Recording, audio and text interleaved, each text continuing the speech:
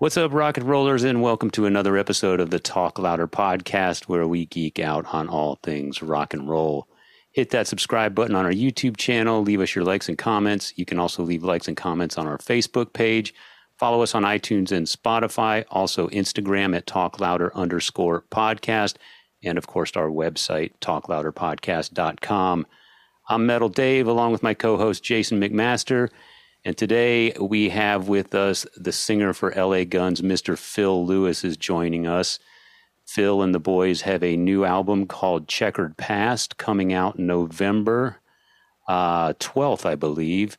And if you've been following along with LA Guns, in my opinion, they've been putting out some of the best work of their career. This new album follows in the footsteps of The Missing Piece that came out in 2017 and The Devil You Know, which came out in 2019. In my opinion, albums that rival their classic albums from back in the late 80s, early 90s.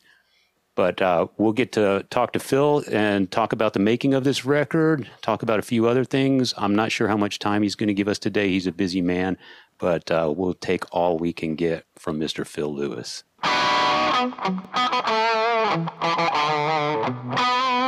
All right, we've got him looking good and we've got him sounding good. There he is. There he is, Phil Lewis.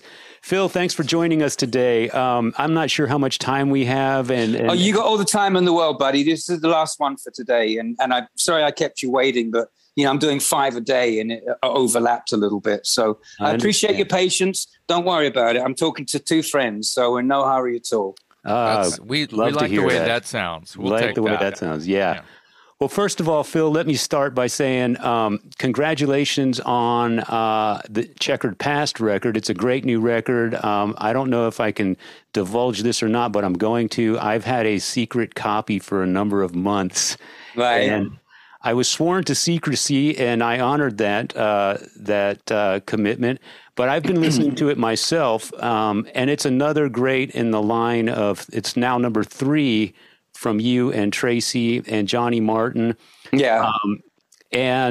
So I wanted to ask you, first of all, I want to be very honest here. Did you honestly think you would be on album number 3 with such great results with your former partner and sometimes nemesis, Tracy Guns? Because you guys are batting 1,000.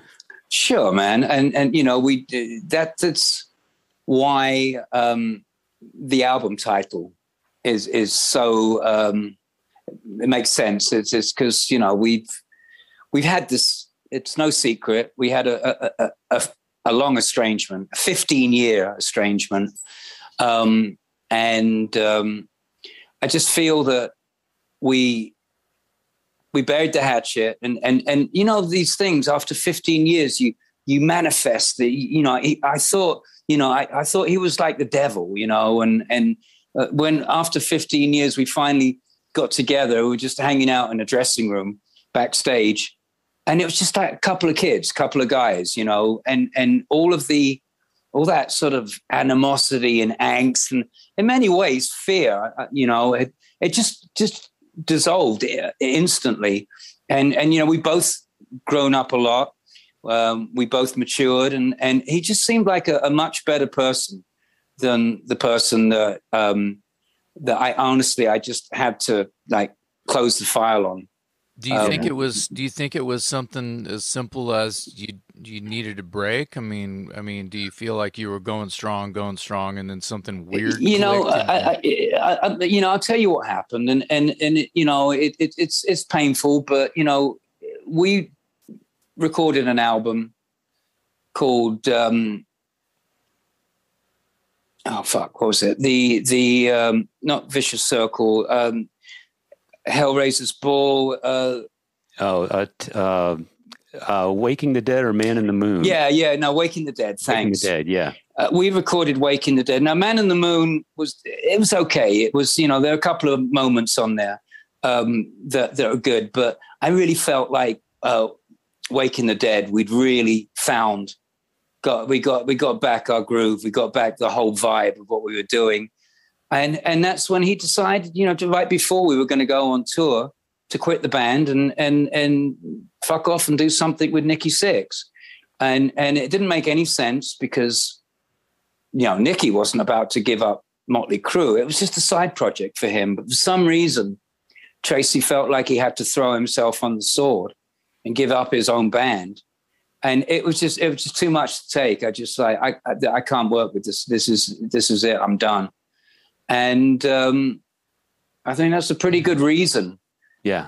To not talk to somebody, but it's not a good enough reason to not talk to somebody for 15 years. Yeah. That's a bit excessive.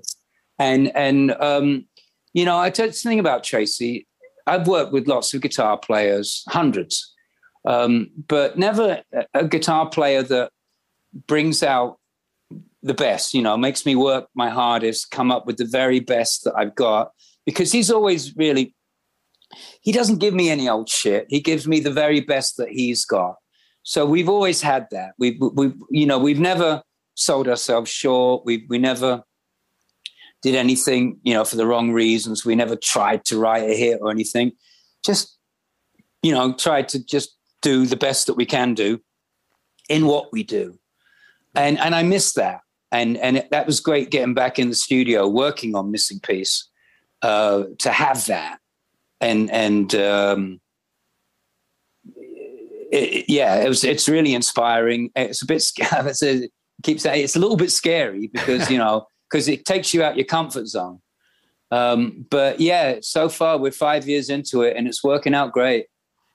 It really is. I think there's a lot of skeptics that might have said, they're going to get together for this one album and then all the old anger is going to come to the surface and it's going to fall apart. But you've proved them wrong. You're on album number 3. And I think the fact that you're on album number 3 and you're having such positive results speaks volumes to your partnership and your creativity. And as you said, your maturity. We're all older and wiser, let's face it. And I don't know. I've just been really impressed with the last 3 albums, and I think Checkered Past is a nice third step in that sequence. Thank you. I agree. I think it's been a remarkable development, and I always have this boyish enthusiasm before every. I always feel that this is the best one we've ever done, and this one's going to change everything. And I'd be lying if I said I didn't feel that way about this one. I really do. I know it's not going to sell millions of copies, and it's sad that we're making an album and 70% of it will never be played live because it's important for us to play songs that people recognize. It's a bittersweet thing, but I love it, and I love this. I love the feedback from my peers that are going, "Yeah, Phil, you guys nailed it."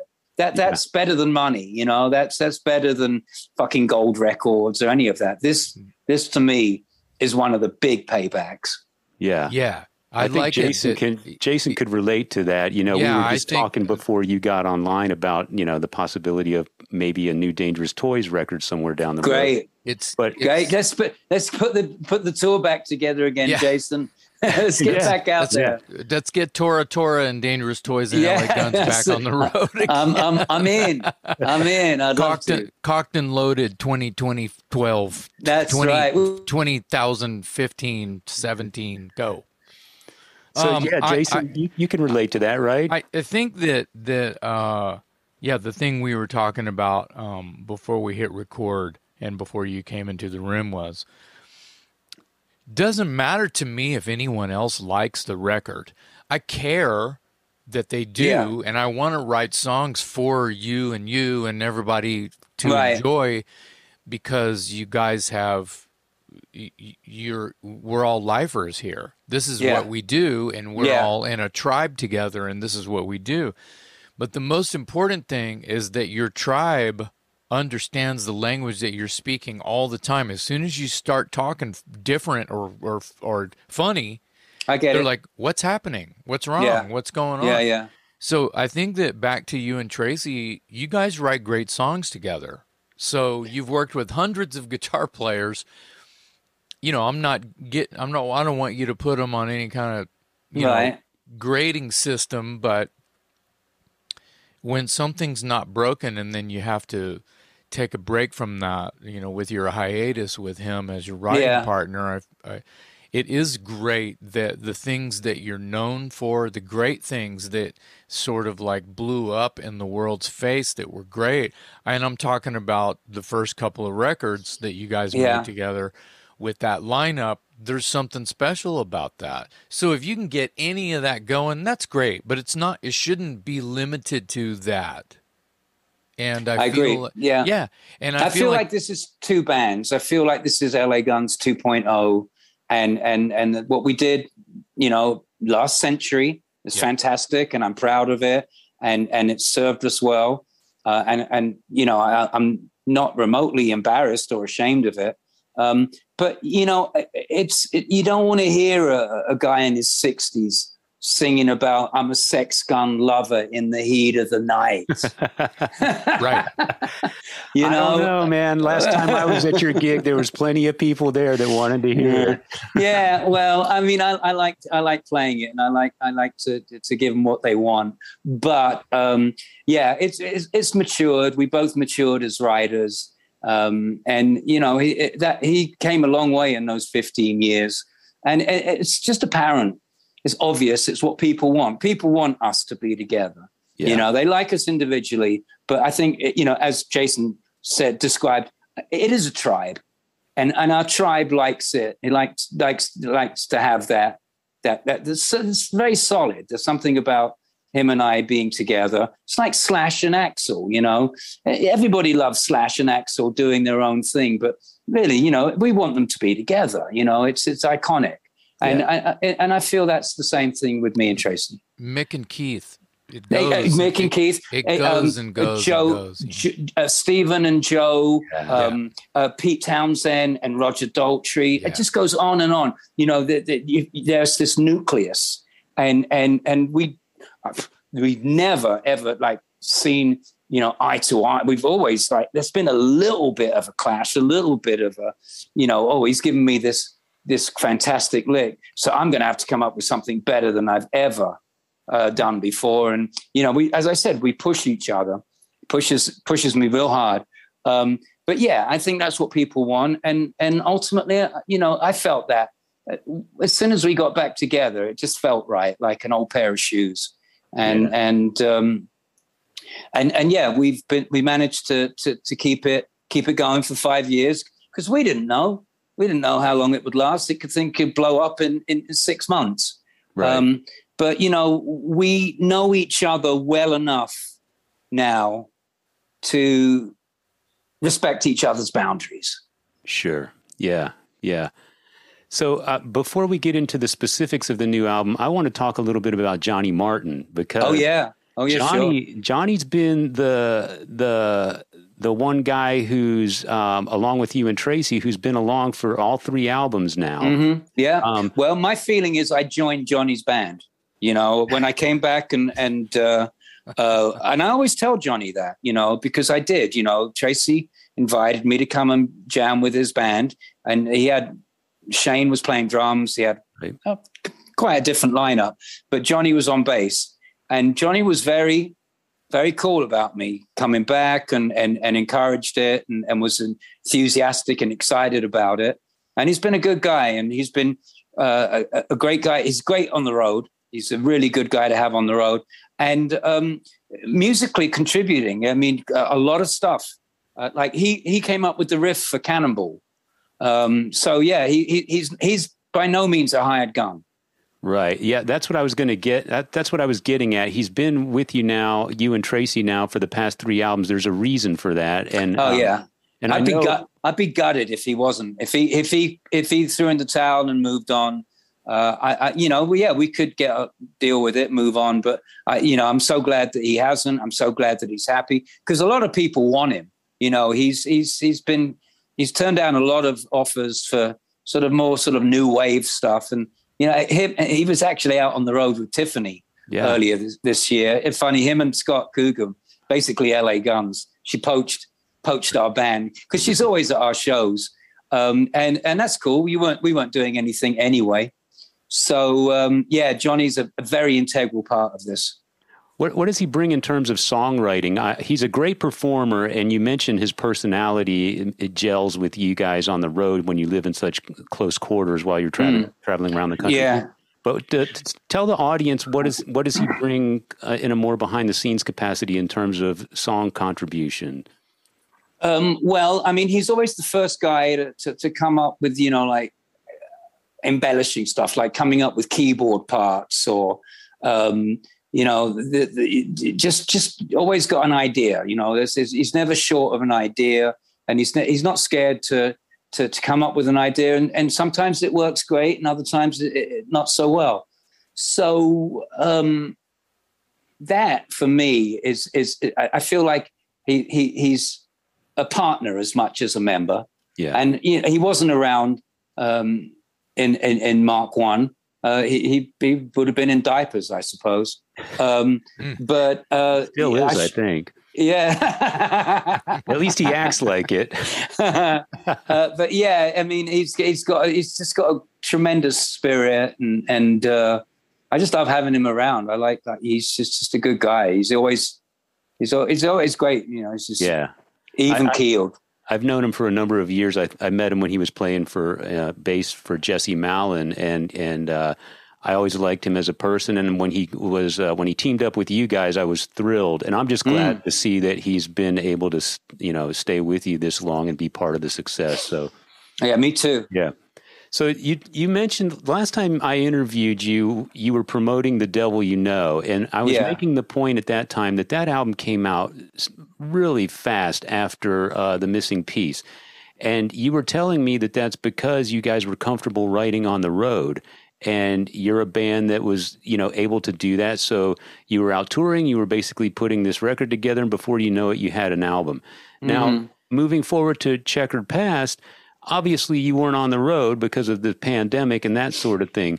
So, and I know that there was some logistics that came into play with getting this album done. So how did the pandemic impact what would normally be your chemistry of writing on the road, since you could? Well, yeah, we had to, reinvent the wheel basically, because as Jason will tell you, when an album's being put together, it's a bunch of guys working on songs in a room, hashing it out, tweaking the chorus, do we put a bridge here, a middle eight, all that stuff is sorted out before you record a single note. So you go into the studio prepared. This was completely arse backwards. Everything was written. It was all done by the time it landed on my doorstep or in my email. So, in many ways, the last two, they kind of focus on the music. I don't have much to do. I leave all that music to Tracy now. He's just, I'd much rather he focus on and play the songs that I don't want to. I can write songs, but they're real basic compared to what he's coming up with. And I just want him to do what he does. It's like I don't really want him getting involved lyrically either. We do what we do best, and we, as I said, going back to the boundaries. So yeah, everything was completely backwards this time. So I was basically handed a finished product, which that's happened before. And generally, I'll have to fly out to New York to work with Mitch Davis in his studio. Mitch he's a vocal guy. He knows. He's really good at picking the right effects and compiling. I'll do 10 takes of a chorus, and he can break it down to words or even syllables, and he's really good at that, and I trust him doing that. And then normally in the old days, I'd have 3 days in New York to do an album's worth of vocals, and that's not a lot of time, especially when you're doing like each song, like 8, 10 times, 12 times to get the best takes, and you're doing 4 songs a day. That's fucking tiring. Yeah. That's 4 sets. Yeah. Yeah. And then you're knowing full well that you've got to go in the next day and do 4 more. Right. It's fucking terrifying because you got to push do breakfast, you got to do lunch, do a second breakfast. You got to do right, and you can't blow your voice out, Jason. You can't, you can't give it all until you got to the last day. So you've got to be sparing, and you've got to go. Okay, you've got to know when to stop, and come in the next day and pick it up, and hopefully your voice isn't too shot from the night before. So this way, doing it remotely. In my own place, and nothing fancy either, just a laptop and your basic Focusrite Scarlett 2-channel interface. I've got no compressors. I've got no fucking fancy preamps. I don't have an expensive Neumann microphone. It's just to be a basic entry-level recording setup, and it worked. It works, and because I can send the file. I don't have any effects when I do these songs. It's completely dry, and I send it over to Mitch, and he adds all the effects and all the special magic, stuff that he does. Yeah. And it comes back great. And that's a good team we've got going there. So Mitch is kind of like the invisible member. Yeah.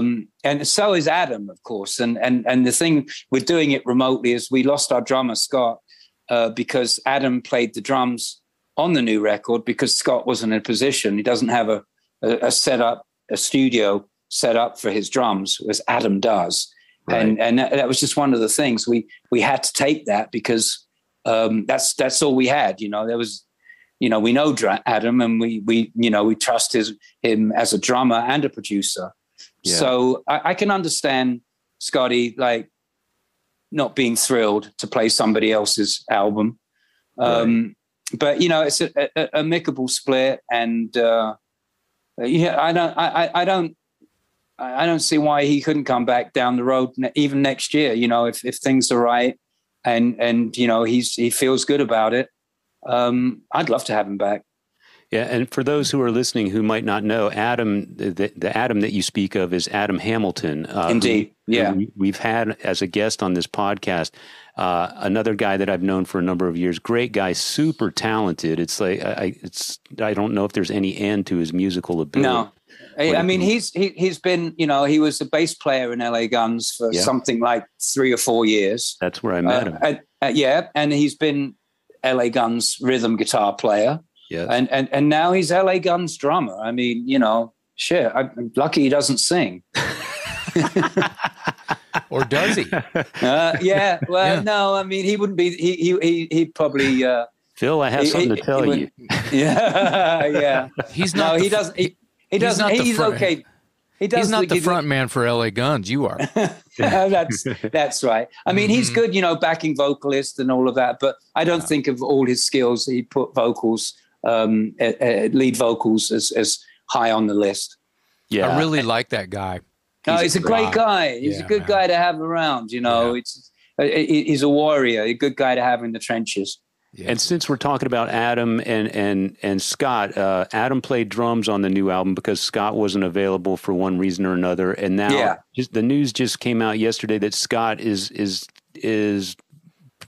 at least temporarily no longer in the band, and your previous drummer Shane Fitzgibbons is coming back. Is that where we are at the moment? That's correct, and that's a temporary solution. Shane isn't coming back permanently. We've got some shows to do in and around LA when the record drops, and he stepped up and said he'll come back and help us out with those. He works for Kanye West now. So he's Kanye's like chief engineer. So that's why he left in the first place. But Kanye's just finished his record, put it out, or Ye put his record out, and Ye's been very cool. He's not only fine with Shane moonlighting and coming back and playing the rock, but he's actually offered facilities for us to play and rehearse in, which I think is very cool. Wow. Yeah. That's big. Yeah. And that also tells you a lot about Shane, what an easygoing guy he is. It's chemistry it's not all about chops. You can have somebody, just a total virtuoso, somebody like Yngwie Malmsteen, but I bet he's no fun on a bus.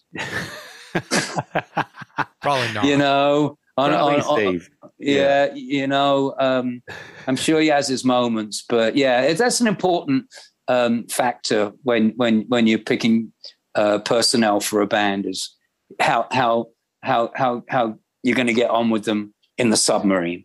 Well, I was happy that he was available to come back, even if temporarily, because he did a great job on The Missing Piece and The Devil You Know, and then the times that I saw him live, he played well. And yeah, the drums are fantastic on this record. They're you can't knock them. I think the production on this one is actually better than the two previous ones. And I think Adam's got a lot, not only just to the drums, but as I said, he was kind of like the compiler of files and put it all together and made it sound cohesive. And it sounds like an album. It does sound like a band in a room, which is remarkable considering it's the furthest thing from it. Yeah. So let's talk about the album for a minute. The album has got plenty of the classic LA Guns sounds in terms of the rock and roll tunes. You've got Cannonball, of course. Living Right Now. I love that song. That's my favorite song. Yeah, I love Dog too. Dog is great. Knock Me Down, I love. But I'll tell you, Phil, it's like I listen to the record, and on any given day, my favorite songs are the slow ones.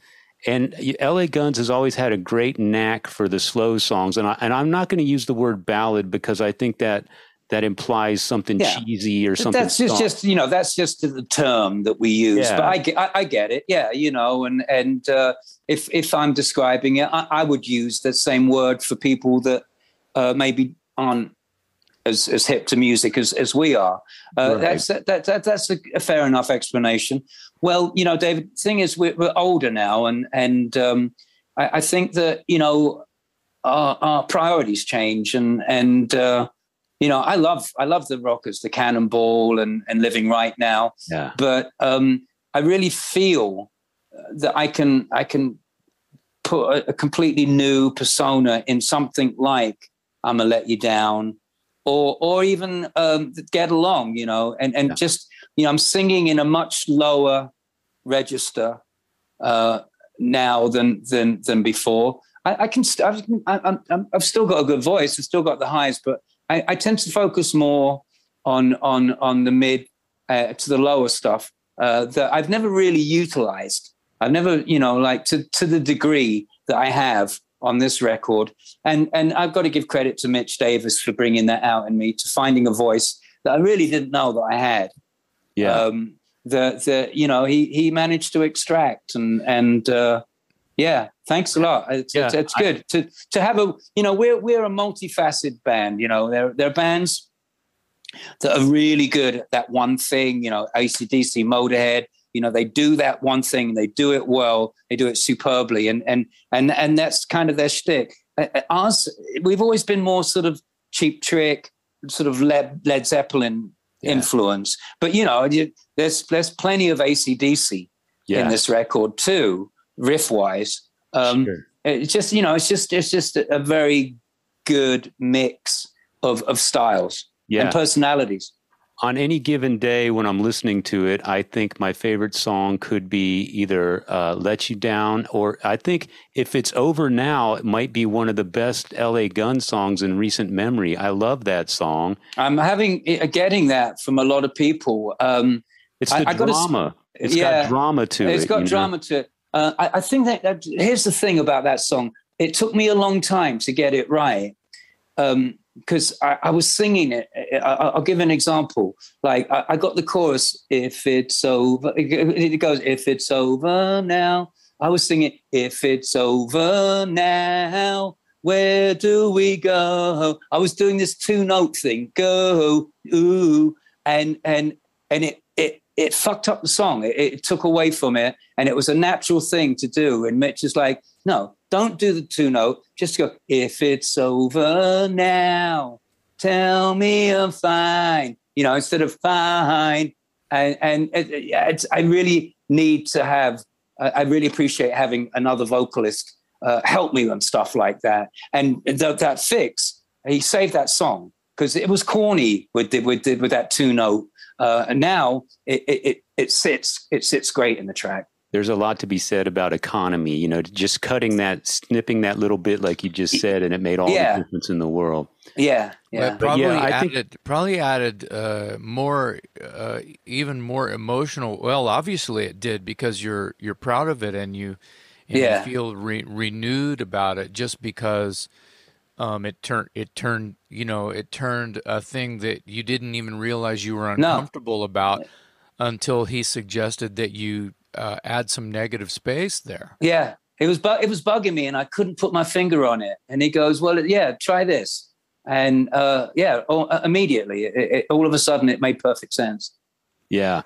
And tell us a little bit about Get Along, because that's a little bit of a departure for LA Guns. Not major, but it sounds like you guys were branching out a little bit, having some fun with that, and trying some different textures. And as we do, you know, Ballad of Jane. I think it's fair to say would be a rock country crossover. And this song Get Along is definitely a rock folk hybrid.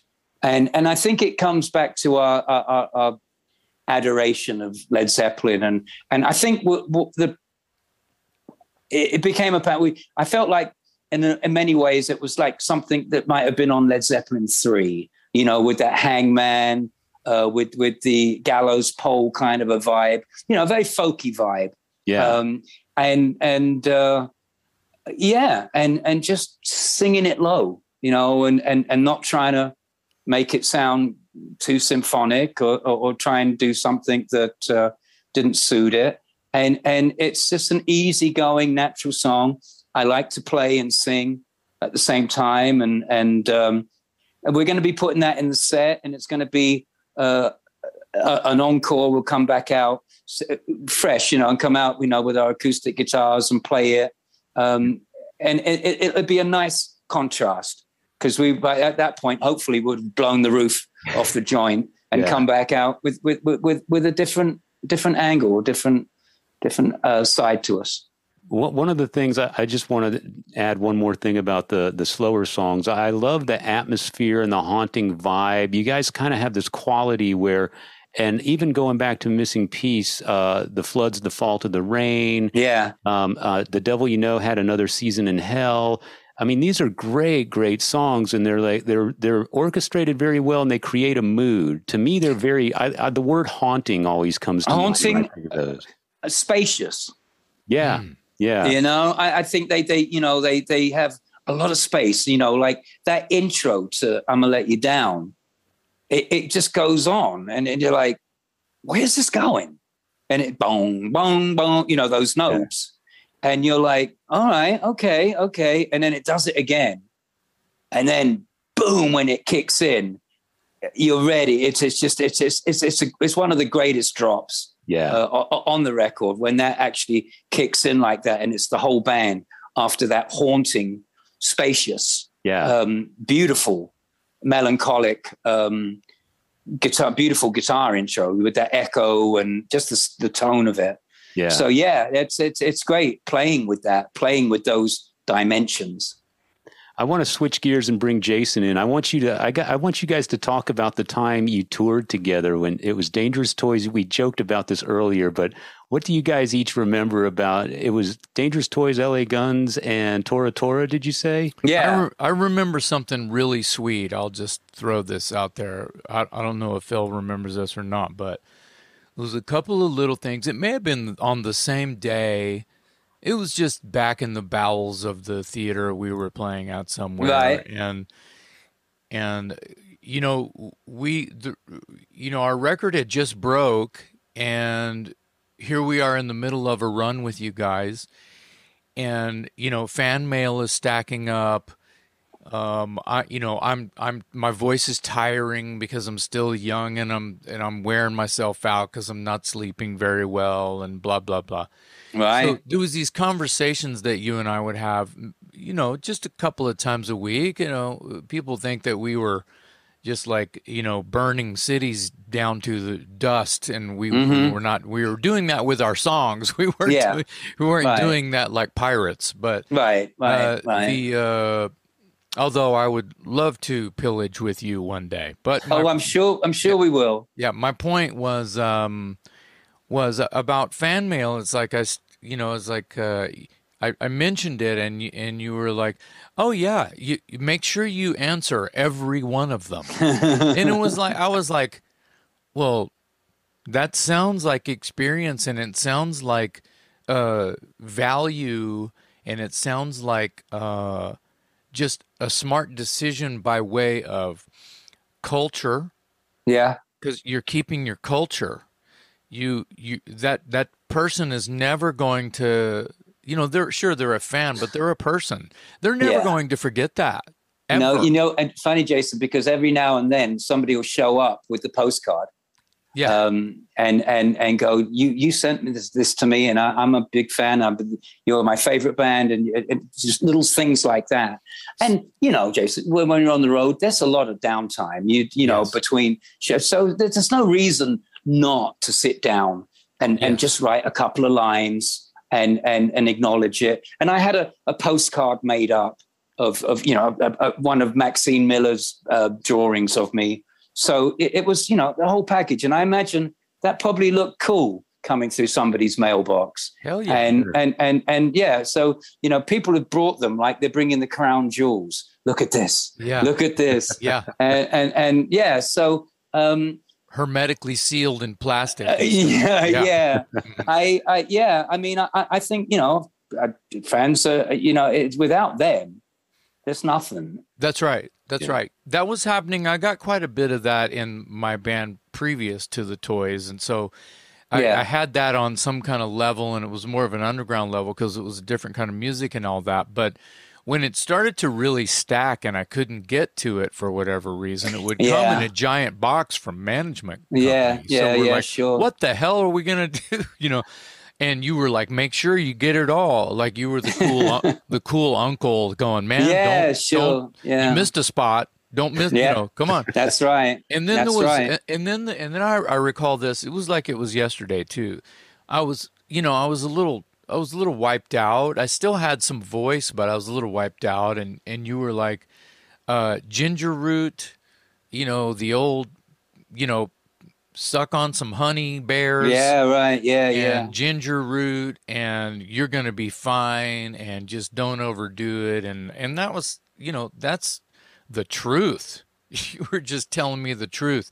Well, you know, we're both power singers, both you and I. We certainly back then, I was in that time. Yeah. And you know, a lot of people can think they can make that sound, and they might be able to make that sound for a minute or two, but there's a big difference doing it for 60 or 90 minutes every night consecutively for, so, you know, like you've done 8-9 shows in a row, haven't you? You know, it's 30. You've done 30. Yeah. Wow. Yeah, with broken teeth. With broken teeth, yeah. Then it's clearly I taught you well, because man, 30. Oh, I was rotten about day. I'll tell you, it was about day 10. Yeah, I was rotten. I'm on the bus going, I can't even. Yeah, you know, I couldn't even talk. Where does it come from? You know, when you get back out, and so all of a sudden you've got it back. But there's nothing worse than losing your voice on the road because you let your whole band down. You know, everything has to stop. You feel handicapped for a moment. And as you know, the voice takes like 2 or 3 days for it to come back, and you've got to be really strict about not talking. And it's terrifying. And it was on that tour that I lost it, because I didn't know. I mean, you know, the honeys and all that stuff, it's great, but what I didn't know is you got to warm up. I had no idea. I'd never really done proper warm-ups before. And once I learned that, I don't think I've ever missed a show since that. Do you do them? Do you do your warm-ups before you go? Or sometimes, you know, I've been teaching for about 15 or 16 years now. Oh, so yeah. I'll take some lessons. Oh man, Yeah, I I'm don't in. know. I don't know if you were schooling me 32 No, years no, ago no. or whatever. You're a born natural, man. You got the people. You know, your voice is legendary. You know, and I appreciate you that. you would have fit. You know, when Axl stood in for Brian in AC/DC, I was rooting for you. I think you would have done a much better job personally. Wow, Wow. that's huge. That's huge. Yeah. Thanks. I by the way, I really do think Axl just kicked it in the ass, though. Oh, he's fantastic. Yeah, I mean, I'm not. Yeah, I mean, he's no, I know brilliant. that. Yeah, he did such a good job. I Yeah. feel like, and you hear it here first. I thought there's some live like iPhone footage on YouTube of Axl doing Thunderstruck, Yeah, and on the iPhone video, yeah. I'm hearing it loud and clear, and everyone should go check this out and decide for yourself. I think he sang it better than Brian did on the studio recording. Axl's a singer, you know, and people that don't sing don't get it because, you know, they think he sounds nasally and, you know, and he has got that funny vibrato. Right. But he's a singer. And we're talking like 7 octaves. He did that AC/DC stuff on his head. It was effortless for him. And you know, you can't help feeling bad for old Brian puffing around up there. You know, I've toured with him and, you know, after about the 3rd or 4th night, he's hurting, you know, and that's a tough gig for anyone, especially somebody at that age. But Axl just came in and nailed it. Yeah, well, that shit was scary. You could have done it too, though. Well, thanks for saying that. That's high praise. I feel like, you know, there was a good point that this little sort of like this conversation just about basic keeping your voice comes to mind when you're on day 9, 10, 11, 12, when you're doing a huge run of about 27 to 30 shows in a row. Right, yeah. And minimally like an hour and 10. You really have to, less is more. You have to know to start slow. Even your opening number has to be massive. It just has to be just a bullet for everyone's face. You know, bang! You just have to just murder everyone with the first song. Everybody knows that for a rock show, right? Of course. But you know, when you come out and you don't have anything and you've got this fear that you're going to let everybody down on that first thing. Yeah. Sure, it was a couple of rough and it was a little bit raunchy sounding, but out of nowhere, magically, you have, and it's adrenaline. I was going to say adrenaline. As long as I think so. Yeah. You're hydrated, you're excited. Yeah. Went to bed early, hydrated because you knew you were losing it. That's something that you learn. That's thing. Right. That's the difference between a seasoned player and a rookie. Yeah. Phil, I want to go back in time and talk a little bit about Girl. Yeah. One of I know that your band Girl toured with Ozzy Osbourne on the Blizzard of Oz tour. And I was curious to know, as someone who got to be up close and personal, what was your first impression of Randy Rhoads? The first time I met him was at the Marquee Club. Girl were playing and we were headlining it, and Ozzy, Sharon, and Randy came to see us. And I remember, you know, I've known Ozzy a long time, so how you doing, blah, blah, and Sharon too. But I finally got to sit down and talk to this quiet guy, this little quiet, mousy, blonde guy. You know, I was like, hey, how's it going? And he goes, nice to meet you. He goes, hi, I'm Randy. And that's perfectly normal here. But in England, Randy means horny. Right. I'm a Randy motherfucker, you know? and so I burst out laughing. And I was like, well, what do you expect me to do about it? And he was like, you know, I'm laughing. And I had to explain to him, you know, the colloquial of what he just said. And once he was laughing his ass off. It's like, so you're saying I just came up to you and went, hi, I'm horny. And I was like, yeah, That's pretty much what you just said. And that's a charming story. And we hit it off. Ozzy's band was great. You know, I got on great with Tommy Aldridge. I always got on great with Rudy Zazo. Good guys, and always really super supportive. Girl didn't come out on the Ozzy tour because I'd upset Sharon's dad, who was boss of our label, and so he put me on ice. And sent out a real shit band he had on his label called Magnum that didn't do anything, and nobody really gave a fuck. And you know, I should have got over it, and I should have been a bit more hands on and made sure, demanded we do that tour, because I think Girl would have cleaned up, and I think that would have been a great way to introduce us to the States. Do the tour? Oh, in the States. Okay. Yeah. Oh, yeah. We did all the English shows, okay, and they always went down great. Gotcha. But no, he clipped us for America because at that point the honeymoon was over. Mm-hmm.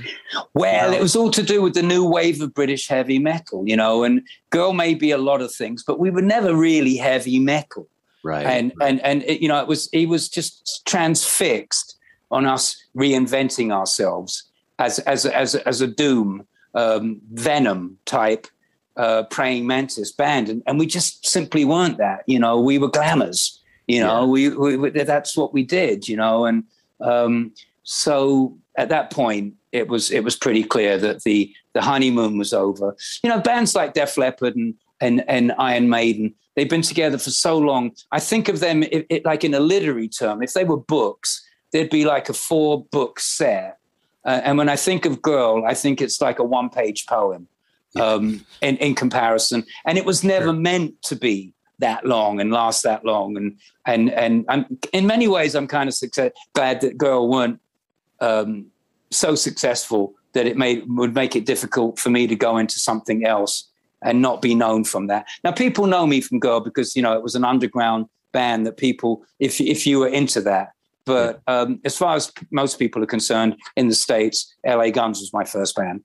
Yeah, I think it's a very, very cool moment in your history, as well as just you know, early English rock, late 70s, early 80s, and I think that I'm just trying to say I'm really glad that Girl happened. Yeah, me too. Yeah. And yeah, it was a sweet thing, and you know, I got to say, we got a lot of stick. You know, the English fans, the new wave of British heavy metalers, they weren't enamored by the name of the band or the way we looked, and yeah, they were assholes at times, you know, and you know, even if even Def Leppard got it, you know, they thought Def Leppard were effeminate, and so, you know, they hated it, and many of the diehard, you know, like rivet spitters weren't enamored. And it's funny though, as time, you know, I talk to people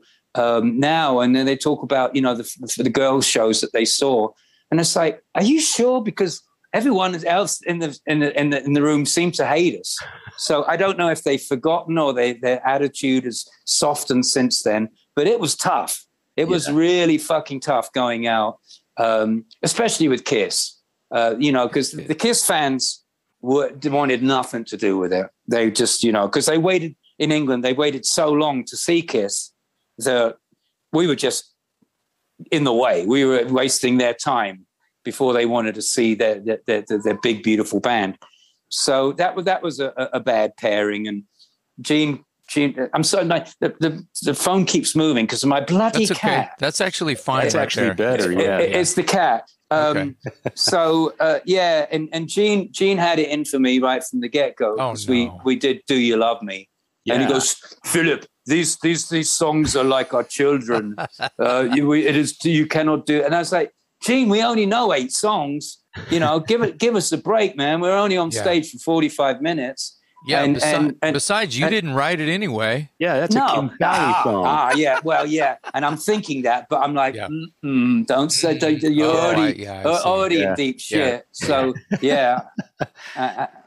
So anyway, listen. Yeah, I'm going to have to wrap it up in a minute. Yeah, that's fine. You've been gracious with your time. Yeah, you've been great. Thank you for giving us all the extra time. I like talking with you guys. You know, Yeah. even when we hang, we talk. So it's like, this is no problem. And I'm glad you were the last one of the day, so I don't have anybody bugging the line.